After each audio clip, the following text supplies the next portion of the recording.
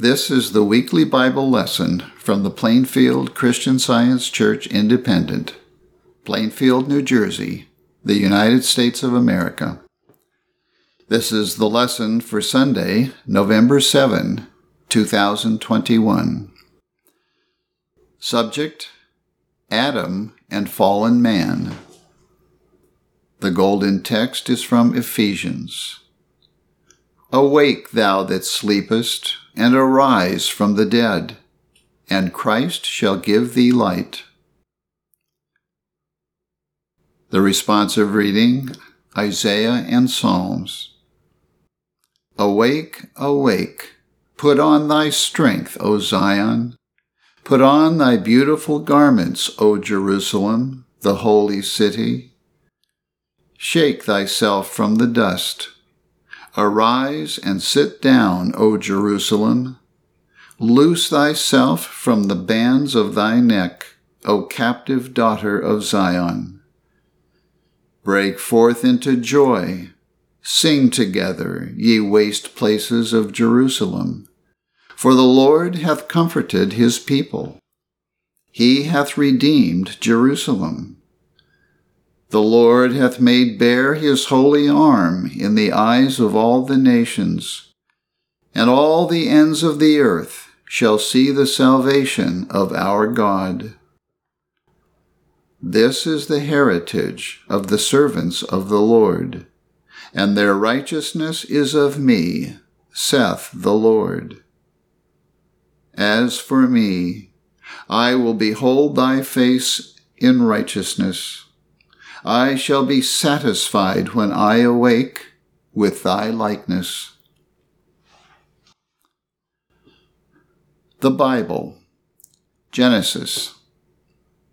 In the beginning, God created the heaven and the earth. And God said, Let us make man in our image, after our likeness, and let them have dominion over the fish of the sea, and over the fowls of the air, and over the cattle, and over all the earth, and over every creeping thing that creepeth upon the earth. So God created man in his own image. In the image of God created he him. Male and female created he them. And God blessed them. Thus the heavens and the earth were finished, and all the host of them. But there went up a mist from the earth, and watered the whole face of the ground.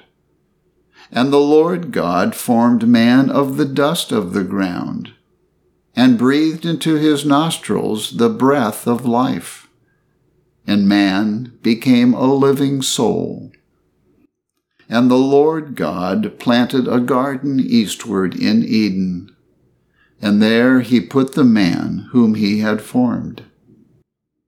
And the Lord God caused a deep sleep to fall upon Adam, and he slept. And the Lord God called unto Adam, and said unto him, Where art thou? And he said, I heard thy voice in the garden, and I was afraid, because I was naked, and I hid myself. And Adam knew his wife, and she conceived, and bare Cain, and said, I have gotten a man from the Lord. Job. Man that is born of a woman is of few days, and full of trouble. Turn from him. Luke. Jesus, being full of the Holy Ghost, returned from Jordan. And he came to Nazareth, where he had been brought up. And as his custom was, he went into the synagogue on the Sabbath day, and stood up for to read. And there was delivered unto him the book of the prophet Esaias. And when he had opened the book, he found the place where it was written, The Spirit of the Lord is upon me, because he hath anointed me to preach the gospel to the poor. He hath sent me to heal the brokenhearted, to preach deliverance to the captives, and recovering of sight to the blind, to set at liberty them that are bruised, to preach the acceptable year of the Lord. This day is this scripture fulfilled in your ears. John. There was a man of the Pharisees named Nicodemus, a ruler of the Jews. The same came to Jesus by night, and said unto him, Rabbi, we know that thou art a teacher come from God, for no man can do these miracles that thou doest, except God be with him. Jesus answered and said unto him, Verily, verily, I say unto thee, except a man be born again, he cannot see the kingdom of God. Nicodemus saith unto him, How can a man be born when he is old? Can he enter the second time into his mother's womb and be born? Jesus answered, Verily, verily, I say unto thee, except a man be born of water and of the Spirit, he cannot enter into the kingdom of God. That which is born of the flesh is flesh, and that which is born of the Spirit is spirit. Marvel not that I said unto thee, Ye must be born again. Ephesians. This I say therefore, put off concerning the former conversation the old man, which is corrupt according to the deceitful lusts, and be renewed in the spirit of your mind.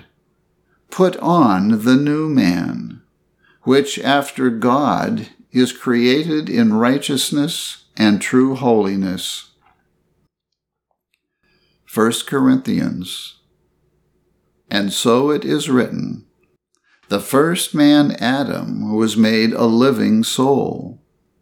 The last Adam was made a quickening spirit.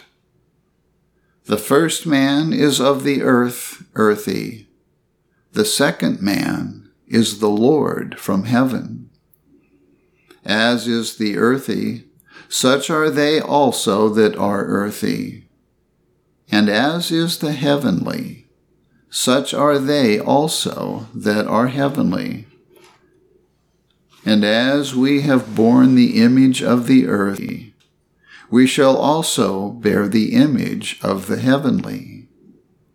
Now this I say, brethren, that flesh and blood cannot inherit the kingdom of God, neither doth corruption inherit incorruption. Behold, I show you a mystery. We shall not all sleep, but we shall all be changed. Romans. Now it is high time to awake out of sleep, for now is our salvation nearer than when we believed. The night is far spent, the day is at hand. Let us therefore cast off the works of darkness, and let us put on the armor of light. Let us walk honestly as in the day, not in rioting and drunkenness, not in chambering and wantonness, not in strife and envying. But put ye on the Lord Jesus Christ, and make not provision for the flesh, to fulfill the lusts thereof. 1 John. Beloved, now are we the sons of God, And it doth not yet appear what we shall be. But we know that when he shall appear, we shall be like him, for we shall see him as he is. And every man that hath this hope in him purifieth himself, even as he is pure. I will now read correlative passages from the Christian Science textbook, Science and Health with Key to the Scriptures, by Mary Baker Eddy.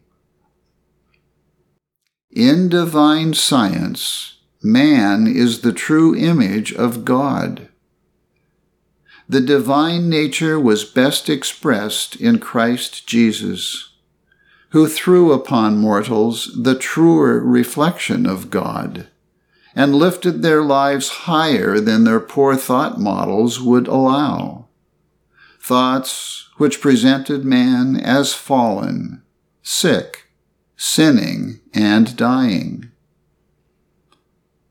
Whatever indicates the fall of man, or the opposite of God, or God's absence, is the Adam dream, which is neither mind nor man, for it is not begotten of the Father. The name Adam represents the false supposition that life is not eternal, but has beginning and end, that the infinite enters the finite, that intelligence passes into non-intelligence, and that soul dwells in material sense, that immortal mind results in matter, and matter in mortal mind, that the one God and Creator entered what he created, and then disappeared in the atheism of matter. This error has proved itself to be error. Its life is found to be not life, but only a transient, false sense of an existence which ends in death.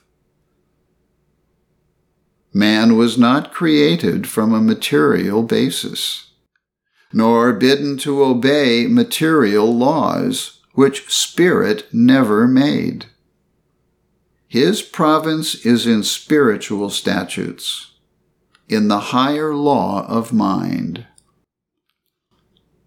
Above error's awful din, blackness, and chaos, the voice of truth still calls, Adam, where art thou? Consciousness, where art thou?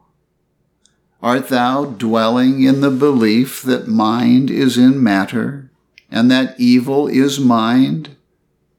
Or art thou in the living faith that there is and can be but one God, and keeping his commandment? Until the lesson is learned that God is the only mind governing man, mortal belief will be afraid, as it was in the beginning, and will hide from the demand, Where art thou? This awful demand, Adam, where art thou, is met by the admission from the head, heart, stomach, blood, nerves, etc., Lo, here I am, looking for happiness and life in the body, but finding only an illusion, a blending of false claims, false pleasure, pain, sin, sickness, and death. Mortal existence is a dream. Mortal existence has no real entity, but saith, it is I. Spirit is the ego which never dreams, but understands all things, which never errs, and is ever conscious, which never believes, but knows, which is never born and never dies. Spiritual man is the likeness of this ego. Now I ask, is there any more reality in the waking dream of mortal existence than in the sleeping dream? There cannot be, since whatever appears to be a mortal man is a mortal dream. These mortal dreams are of human origin, not divine. The false belief that spirit is now submerged in matter, at some future time to be emancipated from it, this belief alone is mortal. Spirit God never germinates, but is the same yesterday and today and forever. If mind, God, creates error, that error must exist in the divine mind, and this assumption of error would dethrone the perfection of deity. Is Christian Science contradictory? Is the divine principle of creation misstated? Has God no science to declare mind, while matter is governed by unerring intelligence? There went up a mist from the earth. This represents error as starting from an idea of good on a material basis.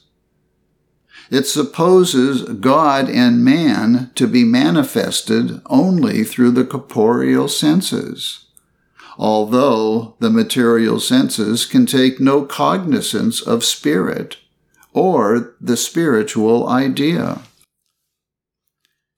Human experience in mortal life, which starts from an egg, corresponds with that of Job when he says, "Man that is born of a woman is of few days and full of trouble." Mortals must emerge from this notion of material life as all in all.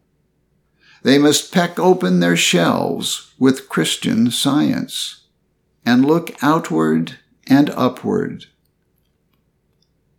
From a material source flows no remedy for sorrow, sin, and death, for the redeeming power from the ills they occasion is not in egg nor in dust.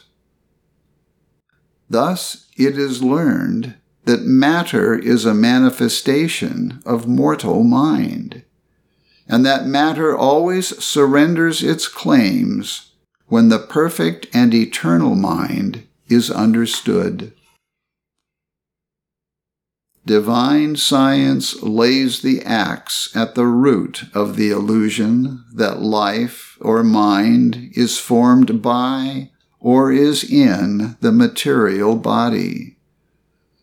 And science will eventually destroy this illusion through the self-destruction of all error and the beatified understanding of the science of life. When the mist of mortal mind evaporates, the curse will be removed which says to woman, "In sorrow thou shalt bring forth children." Divine science rolls back the clouds of error with the light of truth, and lifts the curtain on man as never born and as never dying, but as coexistent with his Creator. Paul said, "Walk in the Spirit, and ye shall not fulfill the lust of the flesh." Sooner or later, we shall learn that the fetters of man's finite capacity are forged by the illusion that he lives in body instead of in soul, in matter instead of in spirit. The awakening from this mortal dream or illusion will bring us into health, holiness, and immortality. This awakening is the forever coming of Christ, the advanced appearing of truth, which casts out error and heals the sick. This is the salvation which comes through God, the divine principle love, as demonstrated by Jesus. Through discernment of the spiritual opposite of materiality, even the way through Christ's truth, man will reopen with the key of divine science the gates of paradise, which human beliefs have closed, and will find himself unfallen, upright, pure, and free.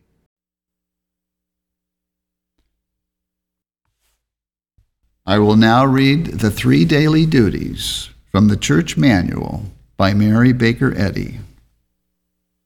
Daily Prayer. It shall be the duty of every member of this church to pray each day, Thy kingdom come. Let the reign of divine truth, life, and love be established in me, and rule out of me all sin. And may Thy word enrich the affections of all mankind and govern them. A rule for motives and acts. Neither animosity nor mere personal attachment should impel the motives or acts of the members of the Mother Church.